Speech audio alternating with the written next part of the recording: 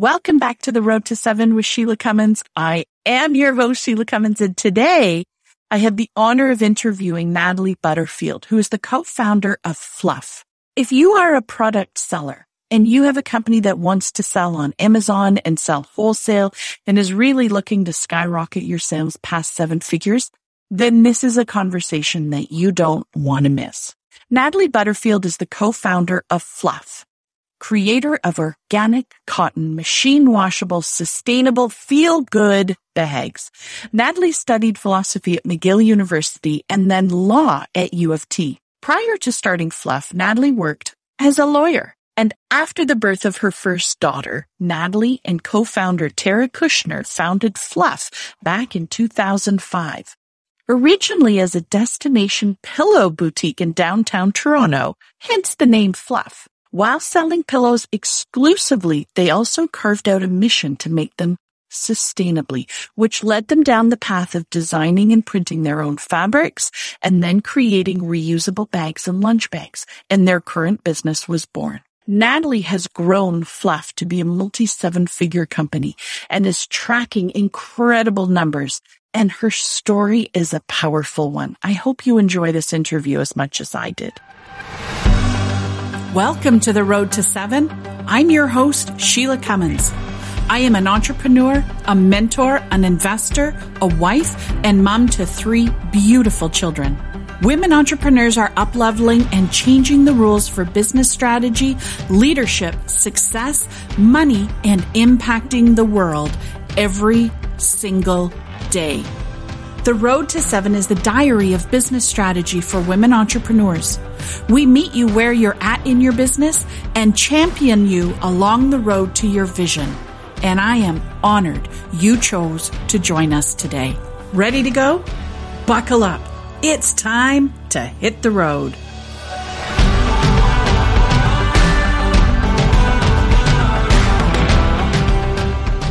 My guest today has done what many women entrepreneurs have been trying to do, and that's to hit that 7-figure mark with their business. Our guest today, Nathalie, she's not just selling, she's selling lunch bags. 7 figures worth of lunch bags every single year. And the journey to how she got there has so many takeaways, so many learnings, and so many valuable pieces that we all can be thinking about and learning from and implementing in our business, whether you sell a product or not. So first off, Nathalie, thank you for joining us today. Thank you. I'm so happy to be here. Oh, I'm thrilled that you're here. I've been dying to have this conversation for a while now.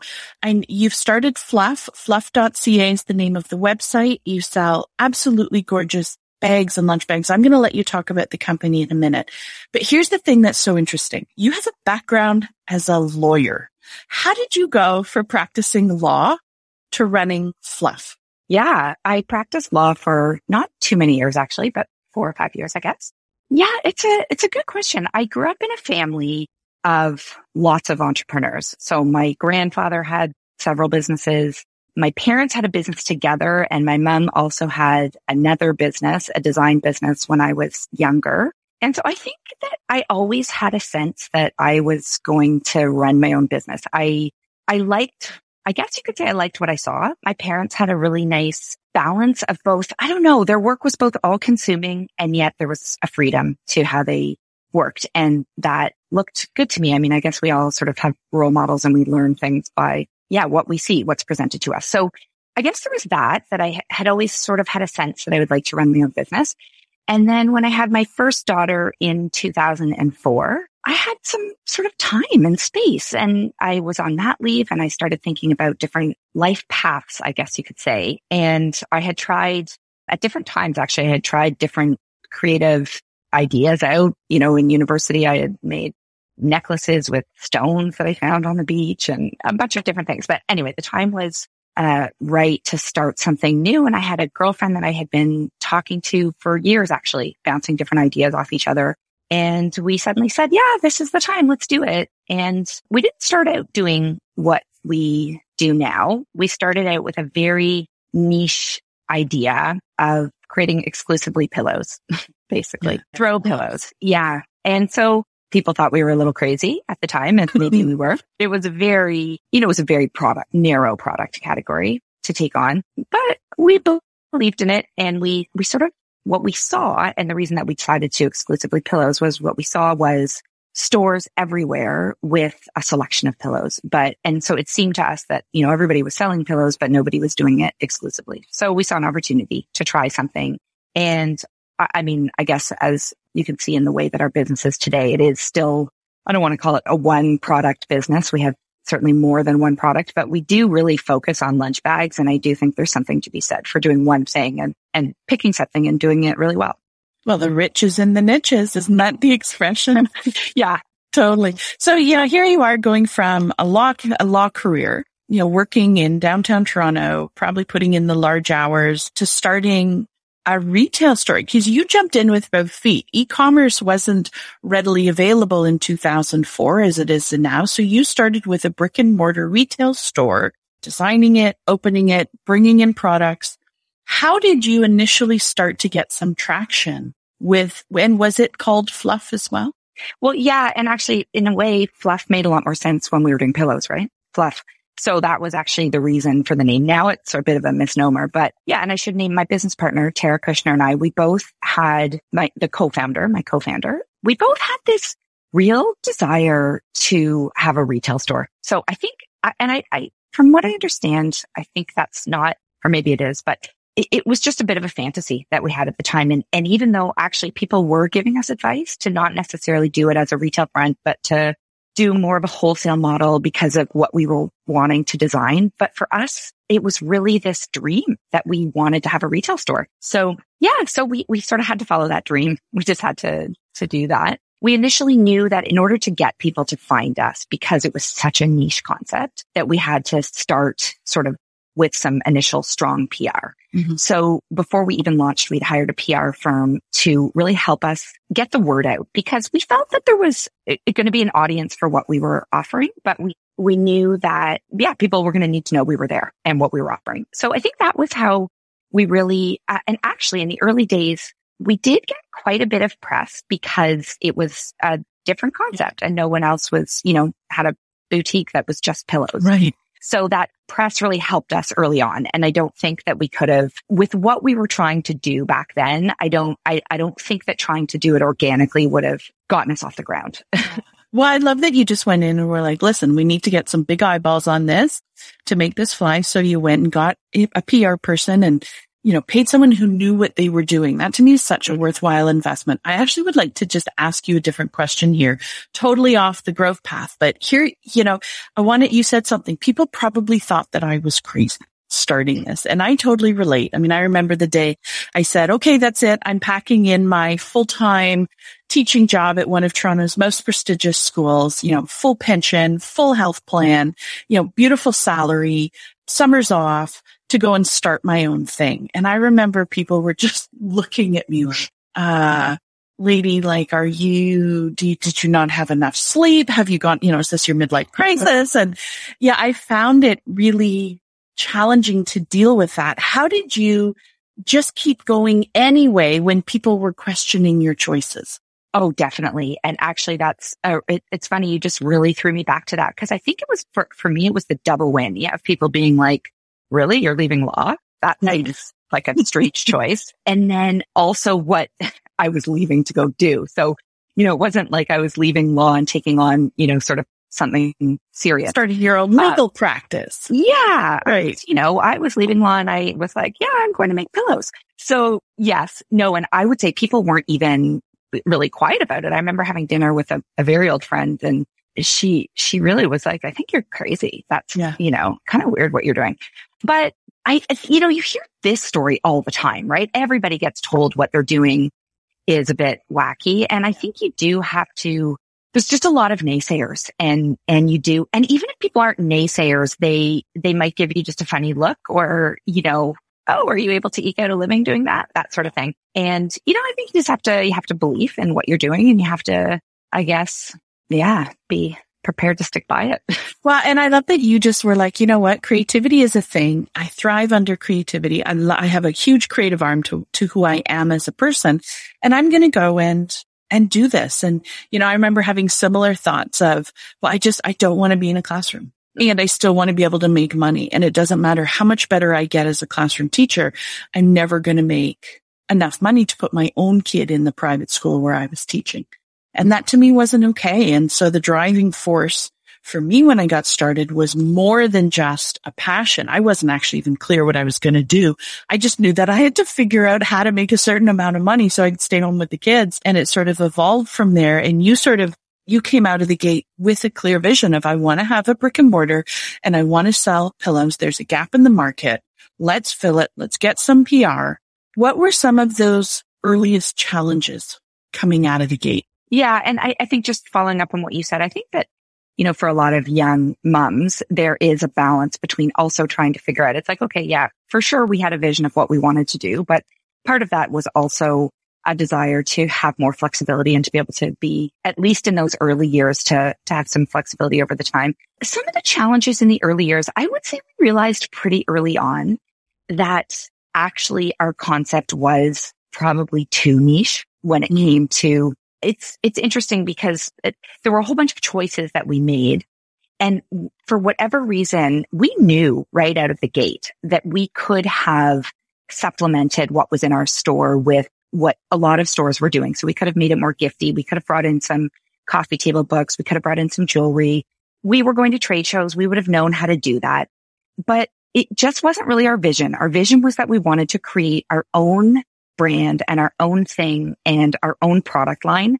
And I think we sort of somehow inherently knew that if we became a gift store, that it was going to be really difficult for us to figure out our own line and our own brand. So we really did, in some ways, we doubled down on this concept. And so early on, and this was a little unrelated, but I think it helped to really steer our business almost accidentally. But early on, the sustainability movement was just sort of brand new, and we knew we wanted to make pillows, but we also we just from the very beginning, we had a dialogue around how do we also have sort of a collection of pillows that feel like they're sustainably made and, have a soy pillow fill and all these different things. So right from the start, we had started to create this collection we wanted to create this collection of pillows that were sustainable. And we did find right away that just the materials and the things that we wanted weren't really readily available, at least not in the form that we wanted them. So we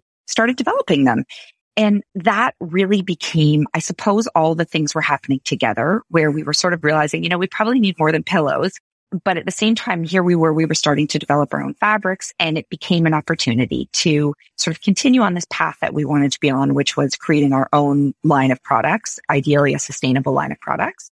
And, suddenly we had fabric. And so we thought, okay, we can make bags with our fabric. And then that really became a stepping stone for where we are today. And our store really only lasted a couple of years. So within 2 years, we decided to continue to expand our product line and start to sell wholesale. And I guess you could say at that point, we'd sort of lived our retail fantasy. And it was, it was a dream we had to live, and we were okay to let it go. But even in 2006, Shopify wasn't a thing. How did you go from having a retail store where people could come and see the pillows to then shifting to selling bags and getting wholesale orders when, how did people buy from you? So we were fortunate. We had a couple of friends that had figured out how to do wholesale in sort of a similar space that we were in. So we knew people that were selling a photo album was one friend, and they really showed us the ropes. So what we ended up doing was we did a bunch of trade shows, and that was how we went from retail to wholesale. And we made a bit of a strange choice, I guess you could say, early on. And I think it was just what the people that we spoke to knew, but we decided to go after the US before Canada. So we started doing trade shows in New York, and it was great. I mean, the reason I say it was a bit of a strange choice is because then right from the get-go, we had a whole bunch of additional hurdles to figure out. If you're selling in Canada, you don't have any cross-border issues. You're not exporting. You're not importing really. And so we decided to go straight to the US, which meant we right from the get-go in our wholesale world, we had to figure out how to operate on a level playing field with some of our US competitors and all these different things. So in hindsight, I might have started in Canada, but we learned pretty quickly how to do all of it. And that was how It didn't take very long doing a few shows. It took a little bit of time. I would say that the real hurdles that we had early on in terms of doing shows were not so much the access to stores. There were lots of stores and people willing and ready to buy. We were still figuring out our products, and that was really one of our biggest challenges in the early years, where we were just sort of, fumbling around trying to figure out what was working and what wasn't working and what the stores wanted. And, by some trial and error, we got there, but that was the piece that took some sorting out. I feel like there's so many moments in that story where you made the decision to go do it and then figured out how to fly the plane as it was flying and I guess the expression is built the plane as it's flying, a little bit, right? Like, okay, I know that the US has a larger market share, so let's just start selling to the US. Let's get into trade shows. Okay, now we got to figure out how to get our products across the border. Okay, now we got to figure out how did you keep going through those times? Because it couldn't have been easy. No. And there was so much of that. And actually in the beginning too, we didn't even, to just layer onto that, we didn't even really have our manufacturing all sorted out. We just kind of went for it. And what that really means actually is you have a lot of stressful moments, because as you are sorting things out and as you're getting stores and sales, it's hard. There's some wrinkles. So what we did right from the get-go to put ourselves, as I sort of mentioned, on an equal playing field with our US competitors, was we decided that we knew that it would be a deterrent for the stores to order from us if there were import duties and brokerage and that kind of thing. So we said, well, yeah, we're shipping from Toronto, but we're going to cover all the cross-border duties and import fees. So it's going to be kind of as if we're shipping from like New York. So that really helped us get the customers. But what that meant was it was more expensive for us, right? So we were already trying to keep our price point as low as possible. And then here we were sort of covering all these duties and fees, and it's expensive. It's expensive, especially when you are just learning how to ship and you don't have, giant volumes where you're getting big shipping discounts and all that. So, this is the live and learn. So we did that for maybe a year. And then we realized it's kind of an aha moment. You say, okay, well, maybe if instead of bringing everything into Canada and shipping to our US customers from Toronto, we bring half of it into the US and half of it into Canada. And then we save on all those fees. And what we realized right away was that it was so much cheaper for us to ship directly to the US and have a warehouse there that was doing all of our, warehousing, fulfillment, and shipping. So here we suddenly have this team that's doing all this work for us, and it basically costs us less than bringing it into Canada and shipping it across the border. So, wow. Yeah. And you just found them through word of mouth? Did you meet them at the trade shows? Oh, our first warehouse was a disaster. No. You know what? I have to stop for a second and say, when you look at a company and you see the success of where it is today, I think it's so important that we can look back and be like, oh, hell no, that was an absolute disaster. Or because that is so important to the journey. Yeah. And it's funny, it was really just thinking back on that. And I should say it wasn't a total disaster. Because we've now been through, we're probably on our fifth and final, amazing warehouse. And you realize it's sort of the devil you know versus the devil you don't know. You have an issue with one warehouse and you try something else, and, they might be great at one thing and they're not great at something else. But actually finding an amazing warehouse is, wow, it's one of the most important things that we've had to go through, because it's such an important piece of your customer service, right? What you want when a customer places an order, you want them to get it quickly, but most importantly, you want them to get the right item. There's so many different pieces. And if you have a warehouse that, either is shipping 2 weeks after they get the order, or they're just messing orders up and they're shipping the wrong thing, it's pretty detrimental to your customer experience. There's so many pieces to that have to work. So our first warehouse wasn't actually a disaster. It was just really slow. I think that's what we found. And really far for us, it was in Texas. So there was kind of no way for us. We did have an issue where we needed to go visit, and it was complicated. And yeah, so then we had a warehouse. So, to answer your question, I won't go through all of our warehouses because that's boring, but you find them in various different ways. So some of them would approach us at trade shows, and you have conversations and dialogues that go on. One I found online, and that one didn't turn out. A lot of promises, and yeah, word of mouth is always better. So our general advice probably in anything we do now is if you can ask anybody. So if it's a warehouse or whoever it is that you want to hire, can you send us 2 or 3 names of people you've worked with. We'd love to just chat with other people you work with. That's really helpful to avoiding mistakes. Yeah, absolutely. And, I think the same sort of trial and error was applied to your factory. You have factories, you currently have a factory in India. You have had them in China and India and China exclusively. Mm-hmm. So, for someone who's wanting to launch a product, how did you find those factories? Was it through other people that were making stuff? Yeah, finding factories a bit like finding your perfect warehouses. So it's unfortunately, for us anyway, perhaps not for everybody, but there was some trial and error. Mm-hmm. And, some of those trials and errors, like in terms of some of the really big challenges we've had, those have been some of our hardest. Because when you have a factory mishap, it can be pretty devastating, right? You can really want to sit down on your kitchen floor and cry. So I think, with finding factories, a bit like the warehouse, we did a bunch of different things, and ultimately it's interesting because the factory that we now work with exclusively, that was actually a cold call. He reached out to us, but it was a very targeted, specific. There's a lot of factories that will reach out to you. This one was an incredibly, narrow. He did exactly the type of work that we do. It's not to say we don't get lots of emails like that. We do, but there was something about this one that I could tell he was different. And often if the factory seems great, I will at the very least start a conversation and see. Yeah. There are some telltale signs where you can just, delete a lot of those emails. But another great way where we have found good factories is if you can't, obviously, ideally you can source and visit, but there are some really excellent middle people that this is their work where they can help you. They can help connect you to factories. There's pros and cons to that. They generally can cut through a lot of the factories that may not be great to work with. They generally will also take a piece. So you're not going to get the best manufacturing rates. Yeah. We've also tried to find factories online. Again, disaster. Don't want to do that. But finding that fit is, I think there's a few sort of pivotal pieces to getting things working well. And that's for sure one of them. But well, for sure. And I think, there's so many moving pieces, and it's not, in your backyard. We're talking about across the globe or across the border. And I think what's so interesting is the roller coaster is there. And so how have you stuck with it when you were at the bottom of the roller coaster and things weren't going well? How do you keep going when it's not going smoothly?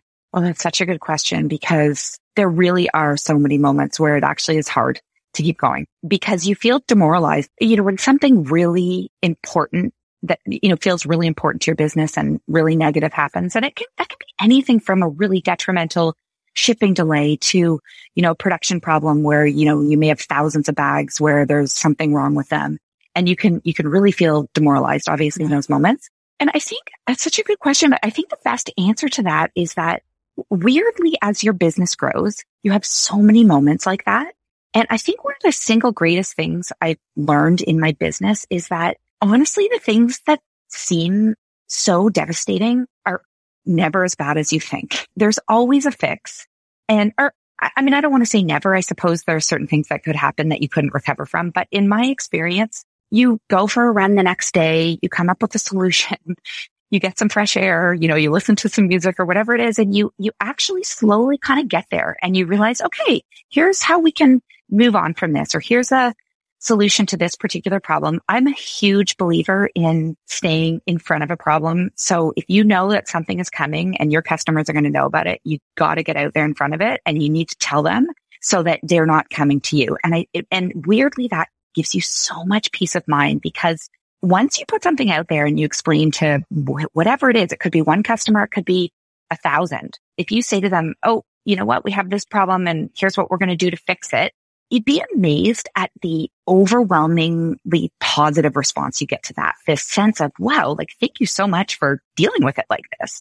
And that's been a real learning, moment for me, realizing that really what people want is honesty and transparency. They don't expect perfection. Nobody expects perfection, but they do expect you when you mess up to own it. And so I think it's too much to ask of any human or any business to do everything perfectly. But, I think if you can recover from different, problems and know that every day is a new day, you can't get through it. I don't know if that answered your question. Well, it did, because you actually gave a couple answers, and I think they're so poignant and so important. Number one, that whole concept of resourcefulness, there's always a way to figure it out. You just might not see it in the moment. The second thing that I heard you say that I think is also so important to remember is sleep on it. In the moment, it's going to feel devastating, but sleep on it. Go move your body. Go and just allow yourself to process through it, because there's always a way to find an answer, right? Actually, there's always a solution.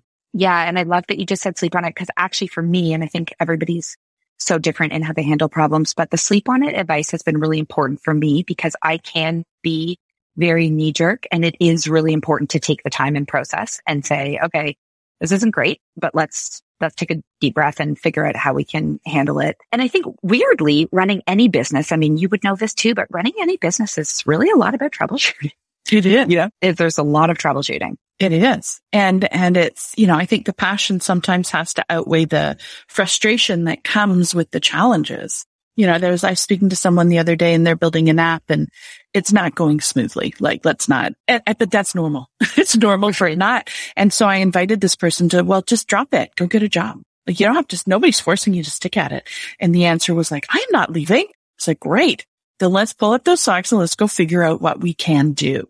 And I think that resiliency and that grit, we have to remember and trust that it's not all going to be sunshine and roses. And I see people going and looking at the Instagram feed and thinking that's what entrepreneurship is all about. But really, entrepreneurship is what's happening behind the scenes when it's not going smoothly, and you keep going anyway. And it's funny, because there's so many great moments too, right? Yeah. And so obviously, because I guess that's the truth. None of us would keep going if it was just all those negative moments. I mean, part of what keeps you going is the fact that it is all these great moments, and you love doing what you do. So the hard moments, they can be pretty bad, but I think it's that deep well of like this love for what you are doing and what you're making. And I guess in my case, the product you're putting out or the service you're putting out, but it's really the love of that and the customers and all of that it definitely keeps you going. That's amazing. I'm going to ask you two more questions, and then I'm going to let you go. First thing is, what do you know now that you wish you knew when you started? So I think what I would change if I were starting all again is that I would not be so hesitant, not be so shy to reach for help. And I reach for help from all kinds of different sources, from mentors, from other business owners, even from competitors. I've been at trade shows where I've had moments, like these amazing moments with competitors, where there's just been this like amazing sharing of resources and information. And, one story in particular really sticks out for me, but this guy who I couldn't get over how generous he was with his information and support. And also the mentors, like Sheila, meeting you, seriously. The one thing I really missed, and actually I would have said early on when I started this business, was I really missed the mentors that I had in law. I had these beautiful, amazing, smart mentors that, read everything and gave amazing direction. And when you start your own business, you really are kind of alone in the world, and you feel there's nowhere to turn to and no one to help. And I don't know, I think that's part of why there's all those low moments I was talking about, because you're just fumbling around and trying to figure everything out. And if I did it all again, I would ask for help. Yeah, right? Like, it seems so basic, but it's so hard. And then final question. Tell us what's next for Fluff. Yes. So right now we're just in the midst of developing a whole new line of products. So we've been really focusing on lunch bags for a long time, but we're going to do a lot more in the reusable area. So reusable shopping bags and tote bags, that type of thing. And so, it's really exciting, actually. Oh, I can't wait to see them. I'll be one of your first purchasers. Love it. Yay. Nathalie, thank you so much for taking the time to share and for being so open about, the reality of what it's like to be running this business. You are an inspiration to me and to many others. Your products are in the hands of children around the world, and maybe soon adults now with your new product line, which is so exciting. Thank you for not only sharing, but also for doing what you do. You have really taken a stand for the planet, for environmental causes, for creating a sustainable bag that can be reused, rewashed, and is literally made for kids. And it's made for families who need them. So thank you for everything. We really appreciate it. And we look forward to watching your journey some more and supporting you. Oh, thank you so much for having me, Sheila. Oh, it's a pleasure. Thanks. Thank you for listening to The Road to 7. If you found value in what you've heard today, please leave us a 5-star rating and a written review. You might just get a shout out on an upcoming episode, and you never know when I'm going to be mailing some surprise treats to our reviewers. Make sure to subscribe so you automatically get notified when new episodes are released. Are you looking for a way to connect with other entrepreneurs that are facing the same challenges as you? I'd love to connect with you in the Road to 7 Facebook group on Instagram and LinkedIn. Just head to SheilaCummins.com. You will find all the links that you need right there. Together, we'll explore more ways to support your shift into action so that you can grow your business to finally match your vision. I love aligning your vision of success with strategic and intentional actions, because that is how we will grow your business to match your vision. I focus on women, all women, because women hold the keys and the power to creating a powerful and positive world through their impact. We'll see you on the next episode.